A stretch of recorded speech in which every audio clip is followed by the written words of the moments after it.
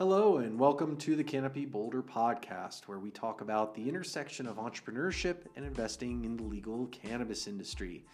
Each week, we will give you our perspectives on the latest news in the industry, bringing you insightful interviews with entrepreneurs, investors, and the industry pros, and also go deeper on topics like launching a business, building a team, valuation, and pitching investors. Why would we take on such of a challenge? Well, we've helped launch 80 companies into the cannabis industry here at Canopy Boulder and made over 100 individual investments into these companies. So you might say we have the inside line on things. So join us as we take you deeper into legal cannabis and uncover all the nuances of starting up and investing in the cannabis industry.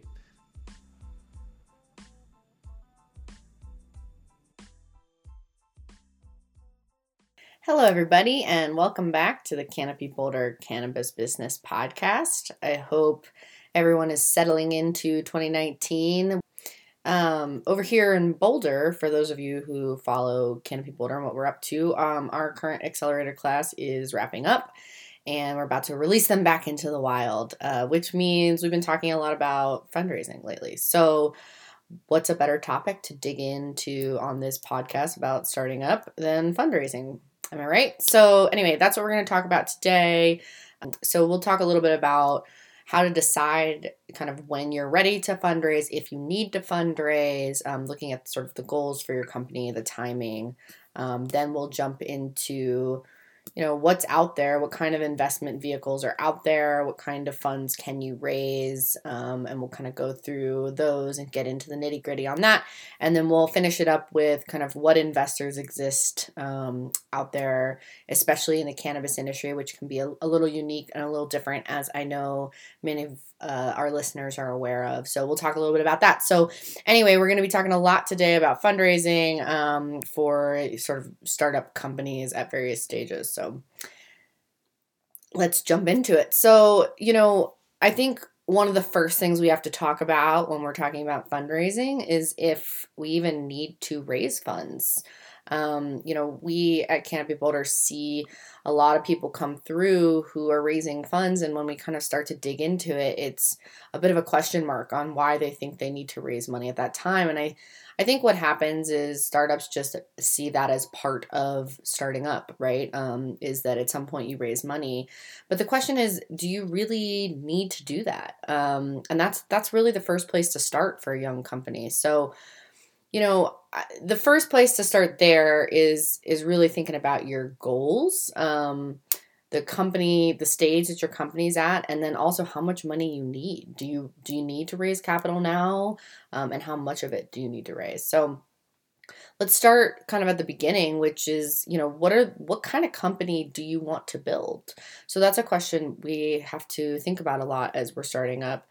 The type of company that you want to build is going to dictate what kind of funding you need. So would be that debt, equity, so on, as well as sort of how much you're going to raise and from who you're going to raise and at what point in time you're going to raise it. So, do you want a stable income and a nice life for you and a few employees, or are you driving towards a large exit or an IPO or something like that down the road?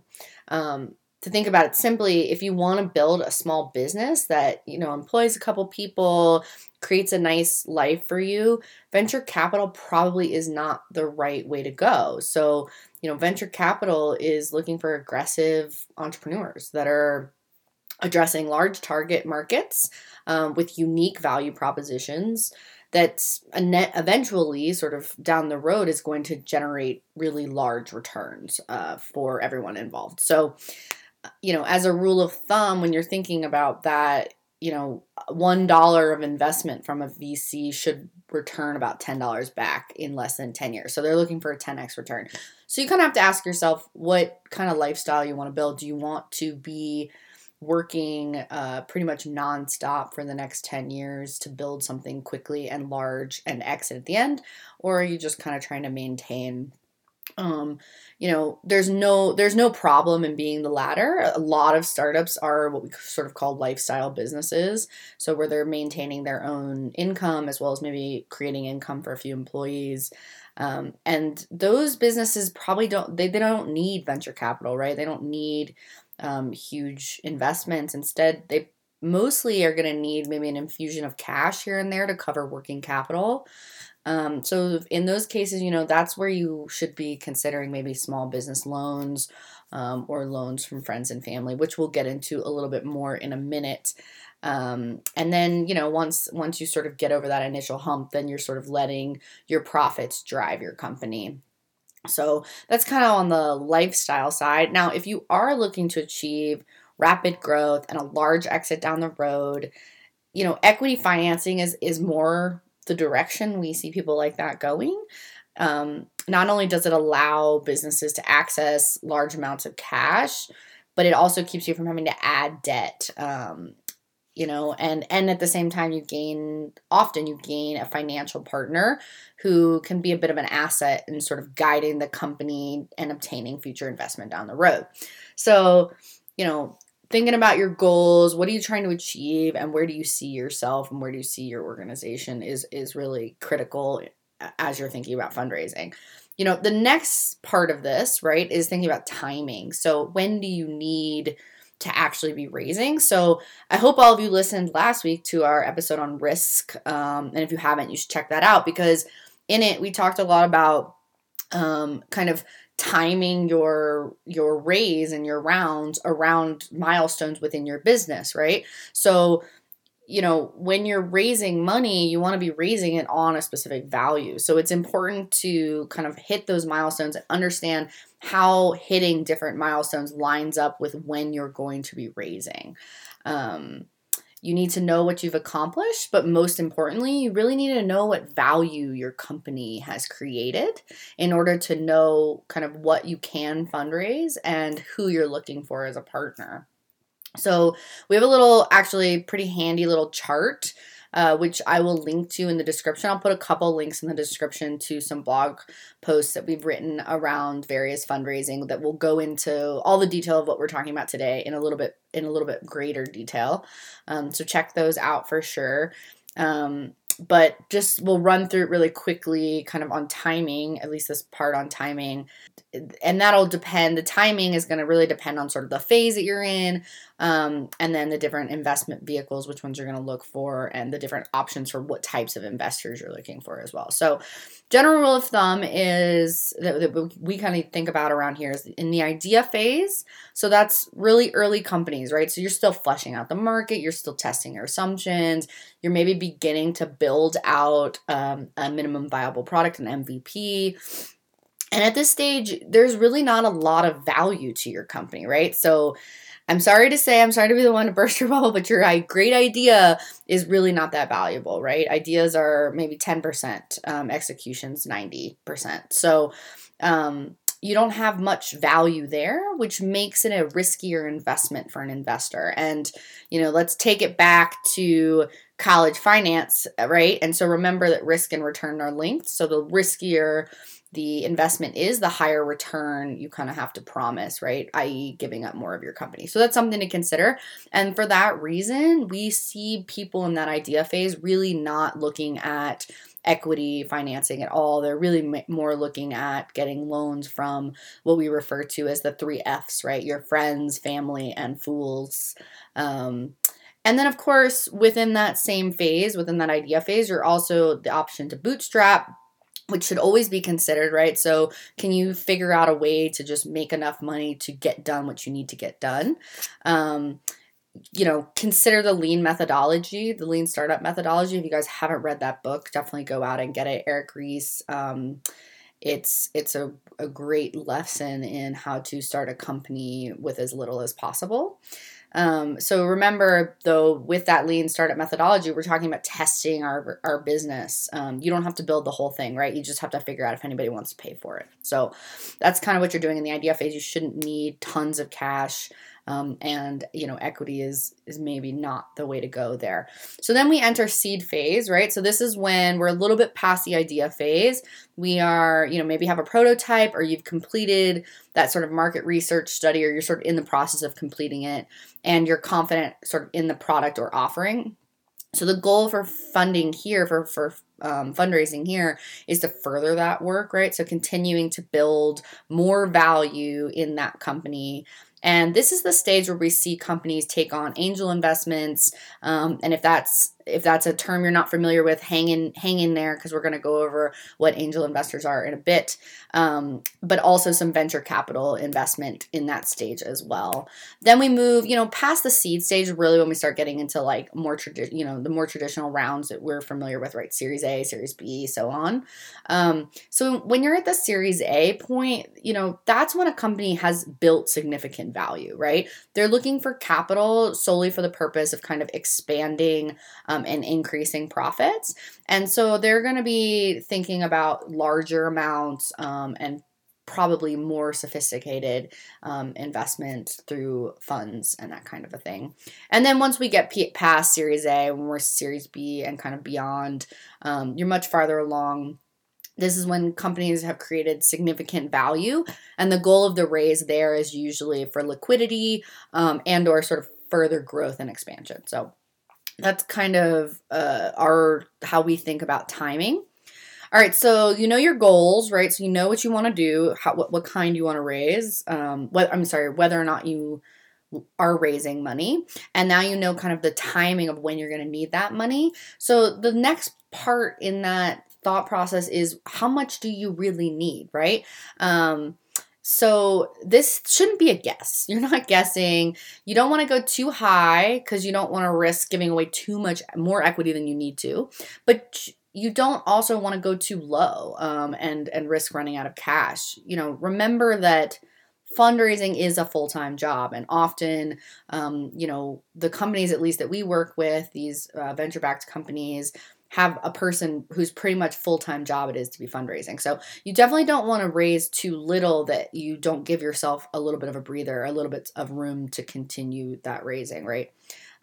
So when projecting out kind of how much money you're going to need, keep in mind you should be raising for about the next 18 months of runway. So how much is it going to cost you to operate your business for the next 18 months? And that should be your benchmark of how much money you're going to need.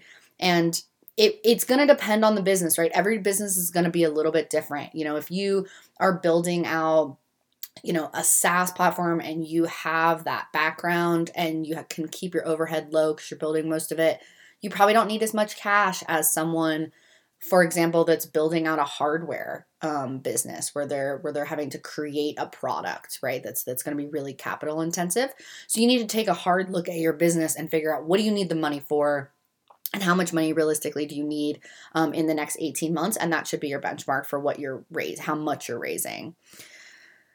All right. So now, I think it's important for us to sort of talk through what kind of investment options are out there. So, at Canopy Boulder, we're really focused on equity, right? We're a venture capital fund, and we work with venture capital backed businesses, right? So we're a little bit biased here, but I want to run through kind of some of the different options that people have, because it's important to know that equity and debt are not your only choices, right? So the first thing to jump into here is crowdfunding. So we hear so much about crowdfunding. People get so excited about crowdfunding. I mean, it is kind of cool, this idea of like letting the average person participate in building out your business. And there's definitely some pros in there, but there's also definitely some cons. So, it's important to understand sort of the distinctions between different types of crowdfunding and what's kind of legal and not legal. So there's kind of 4 main areas that fall under crowdfunding. So first is kind of reward-based. So that's your kind of Indiegogo, Kickstarter, GoFundMe situation where maybe you have a product and you kind of pre-sale it, right? So you kind of promise to send a good to these people if they fund you. And we see that that's popular, especially with product companies. However, do this carefully, right? Number one, the people investing or kind of crowdfunding your business don't have to be accredited investors. And really quick, let's just go over what accredited investors are. Accredited investors are people who make more than $200,000 a year or $300,000 a year if it's a joint income. and or have $1 million in assets, not including your primary residence, right? So that's the definition of a accredited investor. So that aside, reward-based crowdfunding, you don't have to be accredited. However, keep in mind this can get ugly if you promise something and then you can't deliver. So especially with hardware products where inevitably timelines are going to get pushed, and you can't deliver on your promise, you risk A, sort of damaging your reputation, and B, potentially, legal issues, right? So that's something to keep in mind. So the next area would be like donation-based crowdfunding. So that's what we see, like nonprofits, causes, that kind of thing, and people give with no expectation of return.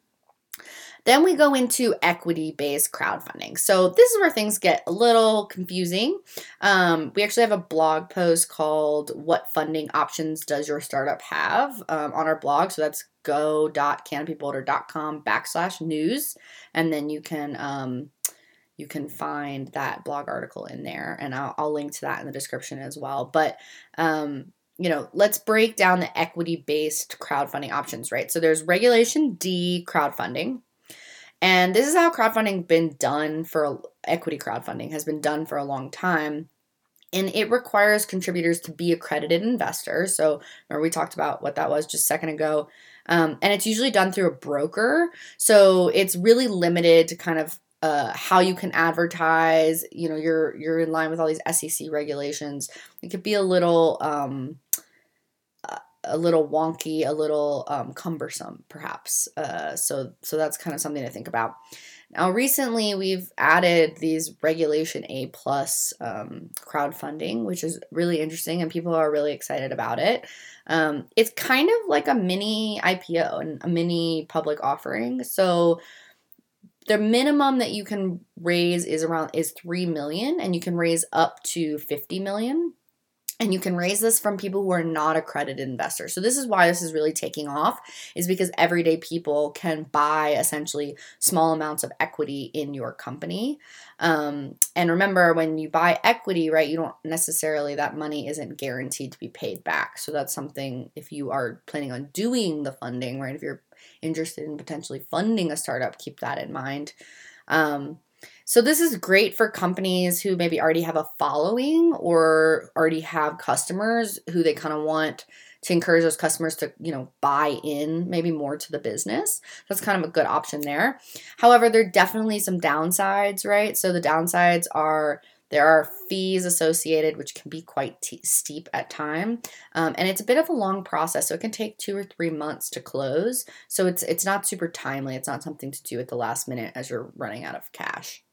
The most popular place to do this kind of thing is seedinvest.com, but it is not required to go through a third party or a broker. So that it can be done, not through SeedInvest or not through an online third party. All right. And then the third type of equity fundraising is Regulation CF. So this is very much like Reg A+ that we just talked about. However, you have to go through a third party like SeedInvest, or Republic is the other major site out there. And it's maxed out at $1 million. So you can only raise $1 million, which makes this really ideal for really early stage young companies. Anyway, so that's equity crowdfunding. Now, debt crowdfunding is a lot like equity crowdfunding, but it's debt. So people can essentially, instead of buying small amounts of equity, are giving out small loans that will be repaid with interest to these sort of young startup small businesses. So these are usually secured with assets. So, this is ideal for companies that maybe have assets, but it also usually requires a bank custodian to support that process, which makes it a little less ideal for cannabis startups, since we all know that banking is such a debacle in this space. So when considering debt crowdfunding, be sure that your loan is not a personal one, right? So you don't want it backed by your personal assets. That's your car, that's your personal house, because if you default, you do risk losing everything, and that would be pretty terrible. So you can find more information about debt crowdfunding through sites like Funding Circle and Zopa, which is ZOPA. So check those out. Now let's talk about crowdfunding as a whole as it relates to the cannabis industry, since that's what we're doing here.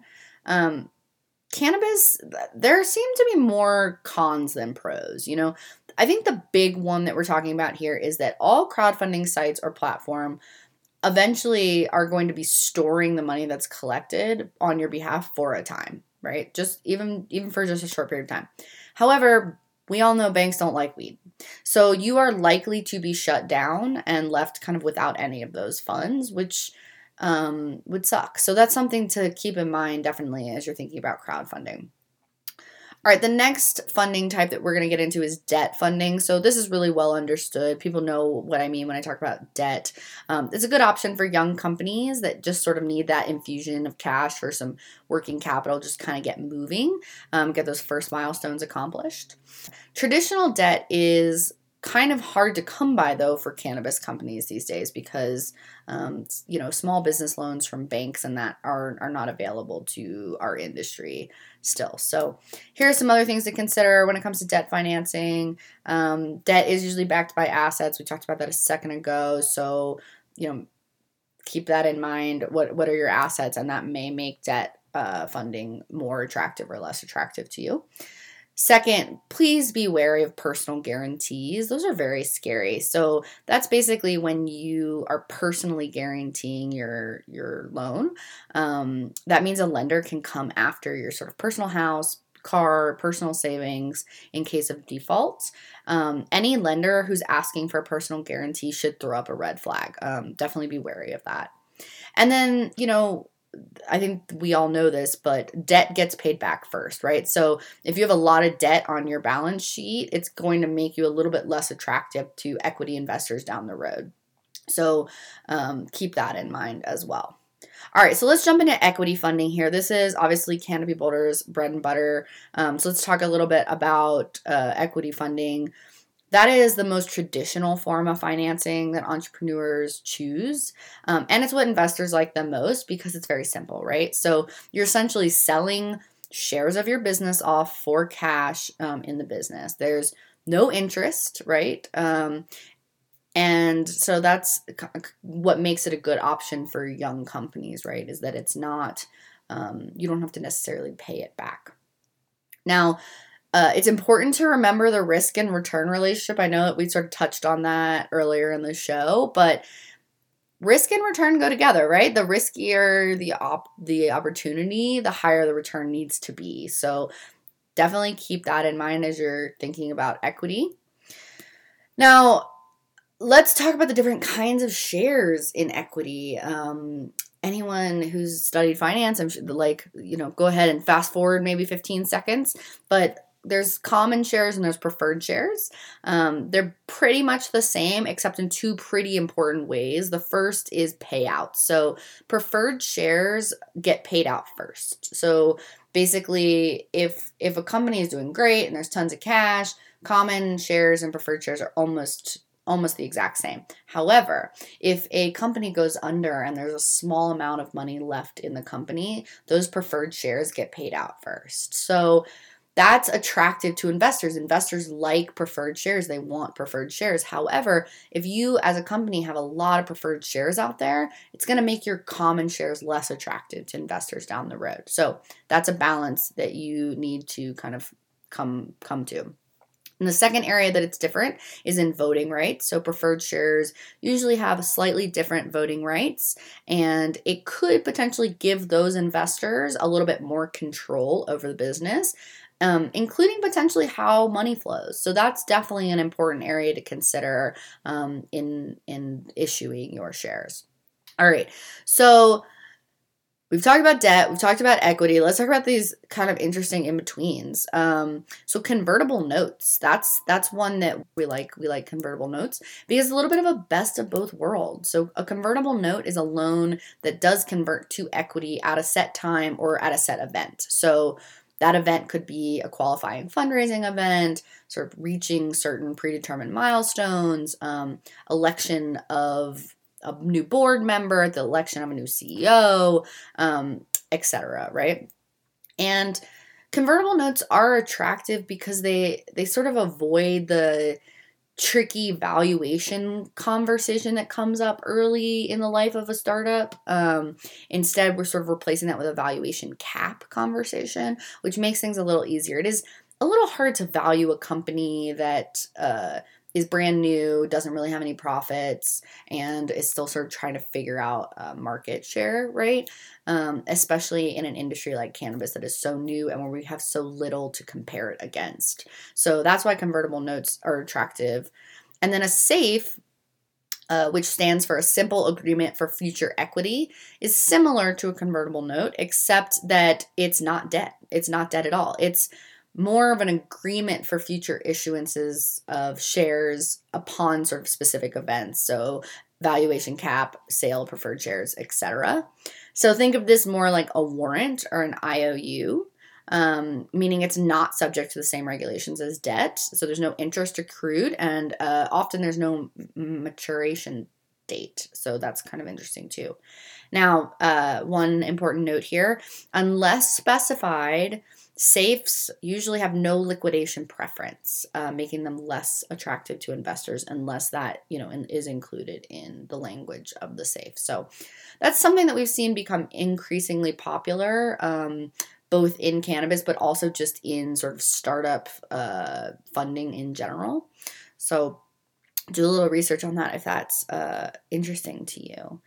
So, all right, so we've talked about your goals, whether or not you need to fundraise, and what your kind of options for investment vehicles are, and raising are. So let's talk about kind of what entities are investing specifically in the cannabis space, since that's what we're always talking about here, is what's going on in this industry. So let's start with angel investors. Angel investors are high net worth individuals who are interested in making private investments into promising companies. These are probably the most common investments into into cannabis companies, along with venture capital, which we'll talk about in a minute. So angels sometimes invest alone, and sometimes they invest in groups. The ArcView Group, Canopy Boulder's partner, the ArcView Group, is probably the largest angel group in the cannabis industry. So if you're looking for investment, look them up. They're a great group of people looking to get involved in this space. Either way, if they're investing alone or they're investing in a group, angels are sort of sorting through deals, vetting them, and then making their investments. Angels move fast. They take risks that maybe others might not be as comfortable with, which is probably the reason they're called angels, right? But like any individual people, right? Some are great and some not so much. So be sure you're asking the right questions. We did an episode probably a couple months ago that you guys should check out, called How to Assess Your Investor. So look at that one on assessing investors to get a little bit of information on kind of what questions to be asking. Now, the next group of entities kind of making investments is family offices. So these are essentially places that manage wealth accumulated by really wealthy families. It's usually run by a professional investor who's paid to find, vet, sort of dig through, and eventually choose deals for the family money to be invested into. Keep in mind, these are usually pretty conservative and move a little bit more slowly. So things to think about. And then we've got funds, right? So this is more traditional. I think, at least I think about funds a lot when I think about equity financing. Venture capital, so along with angels, probably the most common investment into the cannabis industry at this point in time. So we'll talk about this mostly. There are hedge funds and private equity funds that have played sort of smaller roles in the industry thus far, but we're not seeing it quite as large. Again, check out that link in the description, which has some more information on hedge funds and private equity funds as well. But venture capital funds are basically seed and growth stage companies. They're usually looking for a 10x return within 10 years, with a large IPO or acquisition exit kind of at the end.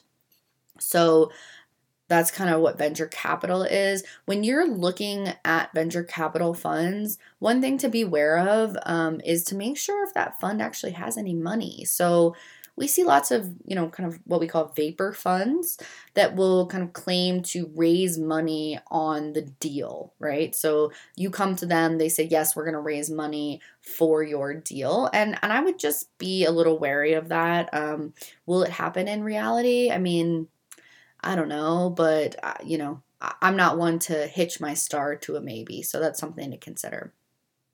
And then the sort of final area that we see funds coming from is traditional IPOs, right? Initial public offering. So this is when a company goes public.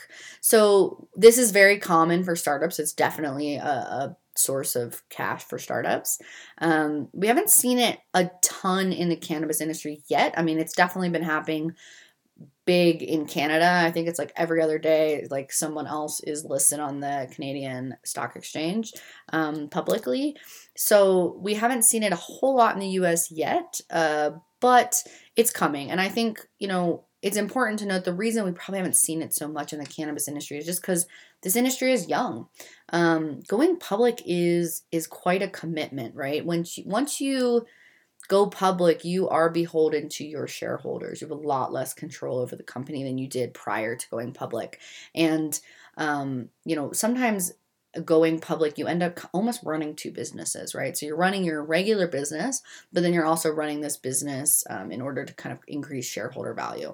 And that can be overwhelming for young companies that don't have a set kind of vision for the company yet. So something definitely to keep in mind. The reason people go IPO, the reason businesses choose an IPO is really for one thing, which is liquidity. It's cash, and more cash. So anyway, so that's kind of what exists out there when it comes to fundraising in this industry.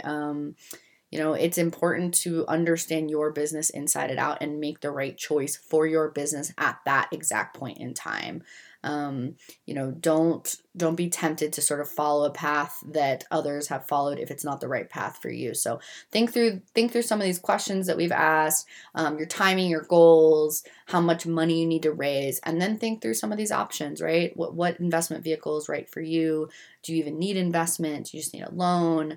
And then what entity is out there that's going to give it to you that's going to be the most ideal for your situation. So good luck, everyone. Good luck in thinking about raising funds for your business. Check us out online at canopyboulder.com. Check out our blog, which also has some more information on fundraising. And good luck. We hope all of you are wildly successful. All right. See you next time.